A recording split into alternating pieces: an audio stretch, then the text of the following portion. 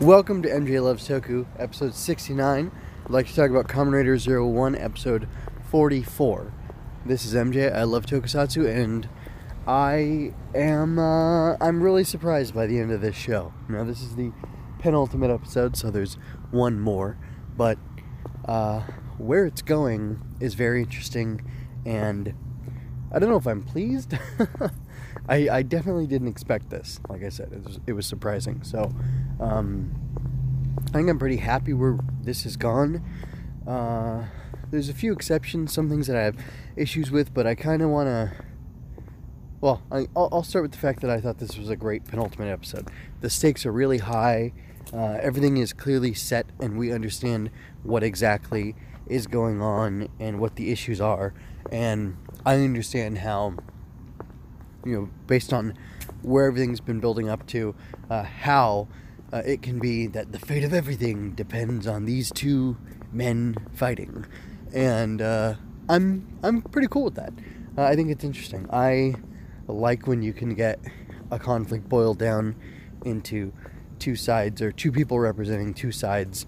But I think the way that Takahashi has structured this is pretty interesting, because there's some nuance, and it has enabled everybody to change. Everybody in the show has had an arc that's delivered them to this place where this situation, the circumstances that they're in, is more impactful, it's more painful to watch, and it's emotionally resonant. And that's really great. They've gone from people that we didn't know to people that we did know, and whether or not we like them, they've changed and shifted, and we've got to see that. And now they're all in positions where they're doing things that I certainly don't want them to be doing, but it's great to see them doing them, I guess, is what I'm trying to say. Anyway, I actually kind of grabbed a lot of quotes. Actually, first I want to start off. This is episode 44. Genom Corp did the subs, among other groups, but their title for the episode is "There's Only One Guy Who Can Stop You," which is, of course, 01's catchphrase, right? Anyway, the episode was originally aired on August 23rd, 2020, and it was written by Yu Takahashi. The director was Teruaki Sugihara. It'd be interesting to go back and see if Sugihara did the first two episodes as well, and if they're doing the last two episodes, because, it's a nice way to have things bookend, right? Anyway, there were a lot of things I liked, a lot of moments I liked from the characters. This final scene where the two of them in their Kamen Rider arc, modified forms, are coming at each other in this,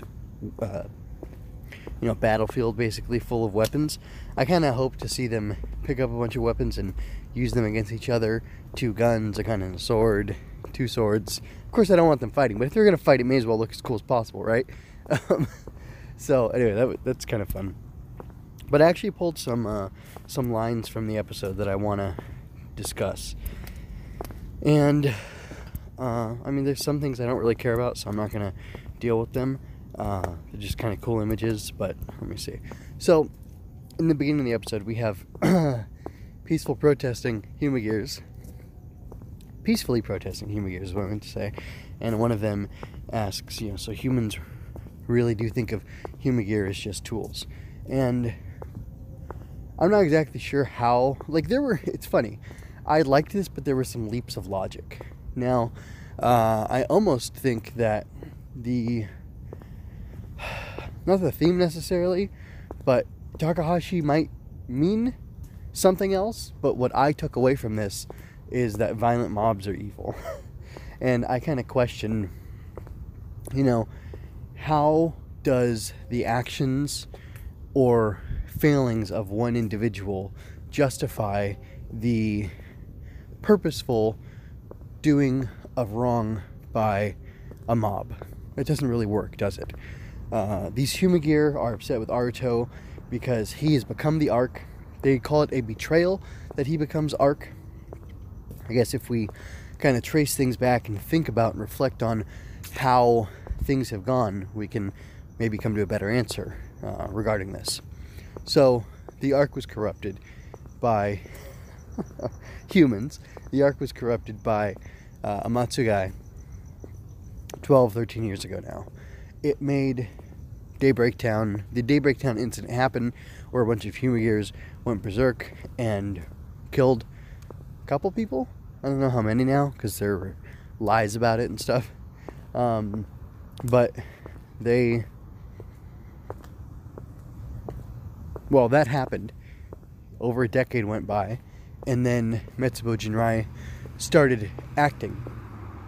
And they corrupted Humagear, turning them into Magear, causing them to be destroyed. For a time, they were simply destroyed. You know, maybe their data was lost, whatever. They weren't able to be backed up. Then they were being backed up. Then they were being saved from turning into Magear by the Metal Cluster Hopper power. He was able to revert them and kind of drive the Magear programming out and reset them without having to destroy them and all that stuff and bring them back to who they are. So, then we had Kamen Rider Arc form by taking the singularity data from the 4 members of Metsubo Jinrai. And the Arc was this, driving force behind all of this, set in motion by Amatsugai by having the malice of humanity revealed to it.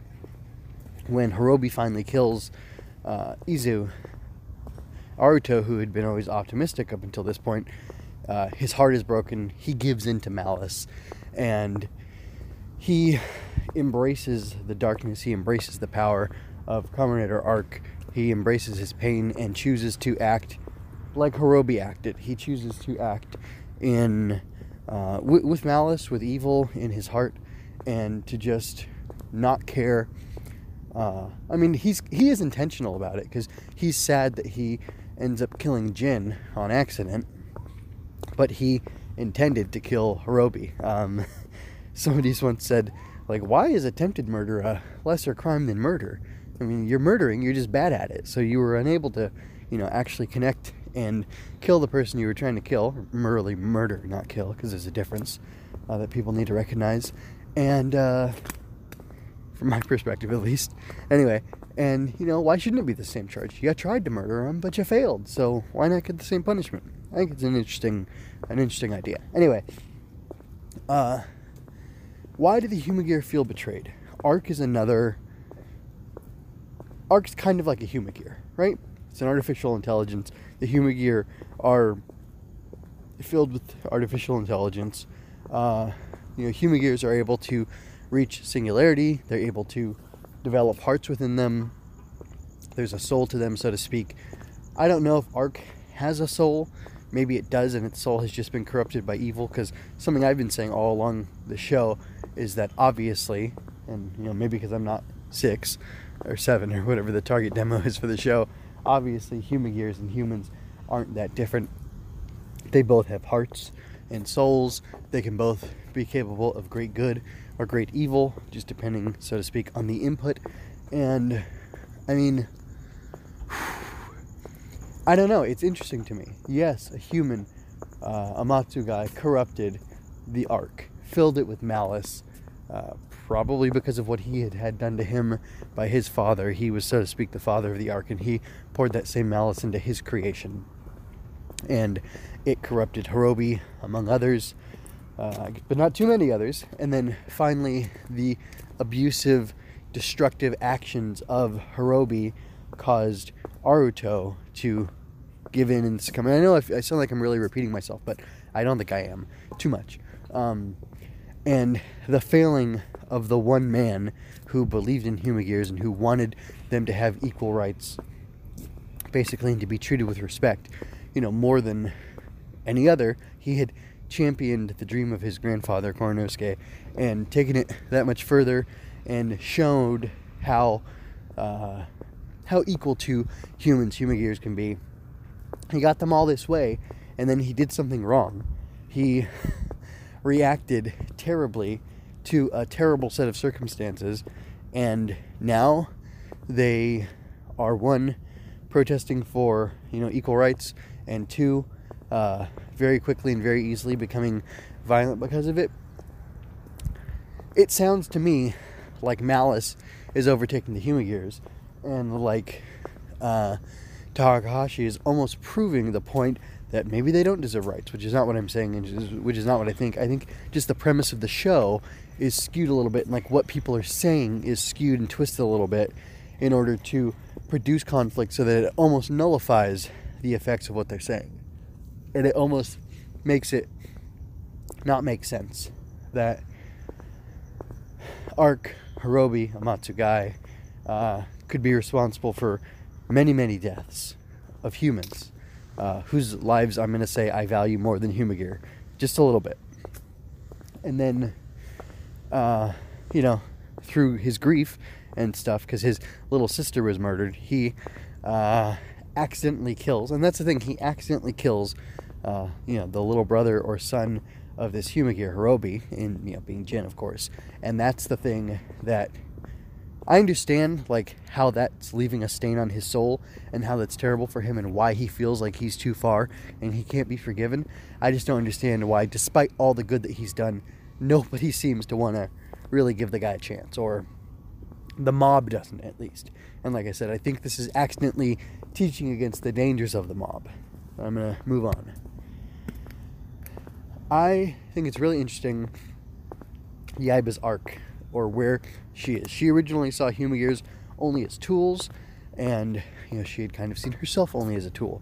But now we're at the point where she is back in control of Ames, and she sees the problems with oppressing and coming down on the Humagear, and she wants to find a way to help them process their grief, process their anguish, process what they're going through, so that they can come out the other side of it better, stronger, happy, and able to move forward just like her. She's got that empathy, and it's really wonderful.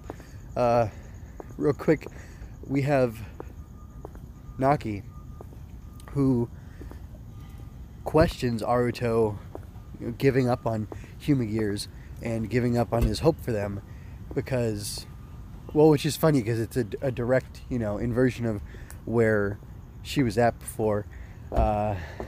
She, being part of Metsubo Jinrai and taking part in hurting people. Although, I don't know.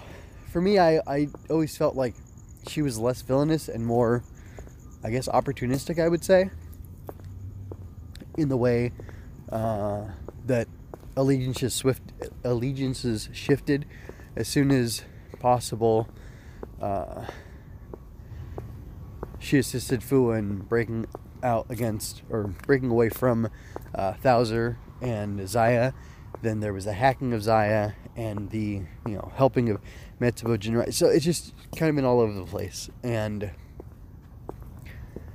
I think, having been controlled and manipulated for so long, Naki could really see the utility in respecting the dreams of others and wanting to leave individuals free to pursue those dreams. And I don't think it's just my own political biases, reading into the text what's there. I think that's part of what's there. That because Naki had been enslaved and forced to do certain things, and to help enslave Fuwa, and had seen the damage and the pain from that firsthand, that Naki didn't want to turn around and have that be forced on other people. Speaking of, Naki and Fuwa's relationship, I really love, well, first of all, I think it's lame that she doesn't get to use Japanese Wolf, that she throws it over to Fuwa and he uses it. And the only good thing about it is that Fuwa and Aruto are foils for each other. And Fuwa points out, hey, you're acting like how I used to act. You're reminding me of who I was, and I wasn't in a good place. That wasn't a good, version of myself, and I don't want that, and I don't want that for you, and it's terrible. It hurts for me to watch you, which is funny because it hurt for me to watch Fuwa be who he was early in the show, or through most of the show, really, like 3/4 of it. Anyway, I do like that the Progress key for that Japanese wolf has two heads. It represents, to me anyway, I'm sure it's supposed to represent the fact that it was Fuwa and Naki working together. And I like how it's, a pretty simple shift on, I guess, Rampage Wolf it would have been. But it's neat because it is using that power, that Humagear power, that, arc power, so to speak, a little bit. But it's also, Fuwa's heart. And it's Naki breaking away from that control and that pure malice. So I like what it represents, and I just think it's really neat. Aruto's expressing a very, he's not an evil writer. He wasn't taken over by Arc. He's suffering, and he's wallowing in his grief and misery. And I think it's really interesting because in my estimation, my preferences, my understanding of how the world should work and how to be successful in it, I believe that you need to have a grieving process. Aruto is not being allowed to have a grieving process, possibly just for the stakes of the show, possibly because it's not part of Japanese culture or whatever. But the fact that he wants to be alone, and I'm not saying that because Japan, I'm saying that because Yu Takahashi is a Japanese man living in a Japanese culture, making a show that's part of Japanese pop culture. So obviously the culture that this is created in is going to affect how it's written, what messages it has, what subliminal messages it has, what unintentional things are in there.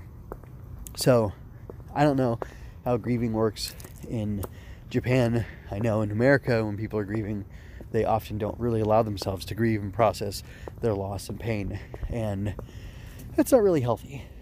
And I have a more ancient perspective on how such things should be dealt with, and you take like a week and just kind of sit in the pain, and people try to comfort you. There's a lot of quietness, a lot of stillness, and there's not much opportunity for you to run away from your feelings. And all this episode, and maybe even all last episode, Aruto is just trying to run away from his feelings. He's not processing, he's not dealing with.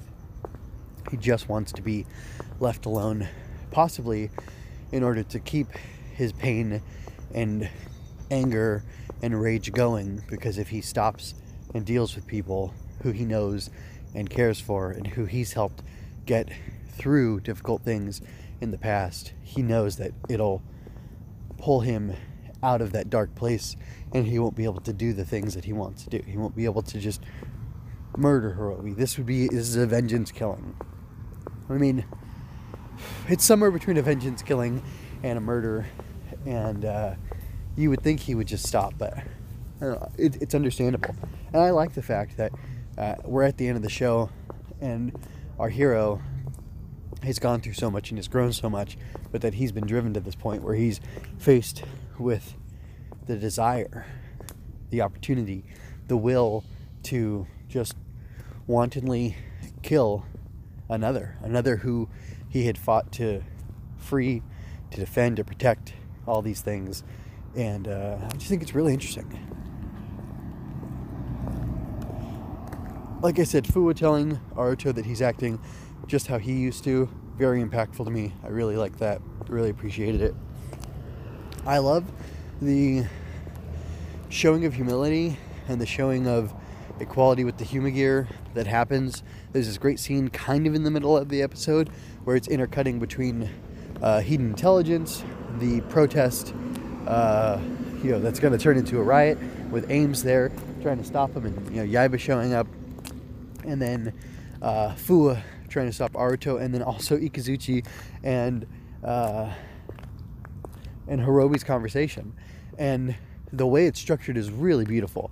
As you go from each scene or vignette, or I don't know what to call it necessarily, they are all building upon each other. They're all driving forward the same idea, the same question, showing the same struggle being dealt with by different people in different ways, which I thought was a highlight of Kamen Rider Ex-Aid, also written by Yu Takahashi, that it was able to set up a single problem, and then it threw different people at it, coming from different perspectives, and it showed what their answers would be, what their solutions would be, what their ideas were, who they were as people affected how they answered those questions.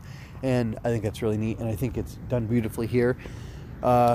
Shesta joining in with the vice president and the other guy. I don't know his title or what he does there at Hedon, to plead, like, do the, as far as I know, the greatest gesture of asking for forgiveness and pleading in their culture. They're bowing, they're prostrate down in front of these Humagear, asking them to forgive them and to, like, give a chance. It's such utter submittal that it was really impactful. It was really beautiful. I honestly, I got teared up here, and watching the Humagear see that, like, they're respecting them, they're acknowledging them as equals, and maybe even greater. I don't know if that's possible, but definitely, like, as equals. It was really awesome. And then Yaiba getting hit by one of the protesters who, for no reason, like, Yaiba, I think at this point Yaiba she'd gotten aims to lower their weapons. They were kind of going to attack the Humagear there protesting, and her actions caused them to stop. And then one of the protesters, a maid, goes in and attacks her and hits her. And at that point, one of the Ames guys, who they're all loyal to Yaiba, you know, she's their boss, she puts out her hand to stay him because he's going to shoot. And then she turns to the girl and puts her hand on her shoulder, gives her a smile, like, I know, like, and she's empathizing. She's like, I get it. You're hurting. I know that you're upset, and I'm going to help you through that. And despite the fact that she, you know, may or may not get to end the show as a Kamen Rider, because, like, Fua was able to transform again, but she wasn't. But then again, can she, as an engineer and whatnot, just, like, rebuild the chip in her head or whatever to enable herself to do that? I don't know. I don't care. I don't think she needs to. I don't think she needs to become a Kamen Rider again. Of course, it'd be cool to see, you know, Valkyrie again doing her Valkyrie stuff. But, like, where she is now as a character is just so awesome, and it's shown so much growth, and it represents so much. And I really appreciate it. I'm glad for it. Let's see. Hirobi gets his new driver. It's fine, whatever. He's all about destruction now. And I think it's funny that his belt has a jingle. It says, the conclusion after evil climbs the top of the highest mountain of rock. Like, it's saying he's the evilest evil he can possibly be, and that means something. You know, forget more relativism. This show has in it a certain ethos, and it's saying that, yeah, this guy's being evil, he's being bad, and he shouldn't be doing what he's doing. I just think it's kind of funny that it acknowledges that. And I don't know if that's for the audience, if it's supposed to be dramatic irony, you know, is it for the kids to be clear that, no, this is still evil, guys. It may look cool and it may seem justified, but this is evil.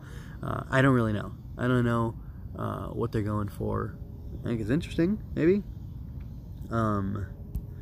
But yeah, I mean, this is such a great episode because it sets up all these stakes. It sets up all these, it, like, finishes or ties off these character arcs, and then it just puts it at a place where I honestly thought, based on Aruto seeing his dad when he was contacting Zaya, connected to Zaya, I don't know, that he was gonna come back with, like, just the 01 driver or something, or definitely not transform using the power of the arc or the arc key or whatever. But he did that, so that was a little surprising. But I wonder where he's at. And I gotta say, this reminds me of kind of the end of Ex-Aid, but it even more reminds me of the end of Kiva, which I talked about previously, so I won't belabor it. But just, like, I don't want to see these people fighting, but it's like they have to. Like, everything is aligned so that they have to be here in this place having this conflict with each other. And it's terrible. It's entertaining. I don't want it to happen. But it's, I don't know, it's kind of enjoyable with how terrible it is and how sad the situation is. And I'm just glad that there's people on all sides of Aruto, and even Hirobi, who are telling them, don't do this, this is wrong. But it just goes to show that people who are this hurt can just try to, like, dig in and shut everything else out and just focus on that pain until they've used it to destroy their, you know, the target of their hatred, and, you know, ultimately really they will destroy themselves, and it's terrible. You know, vengeance is a bad thing. Oh gosh. Anyway, I had one other thing I wanted to say, but I'm having trouble remembering it right now. Let's see. Aruto giving in. A little bird. Birds? It's two of you, I think.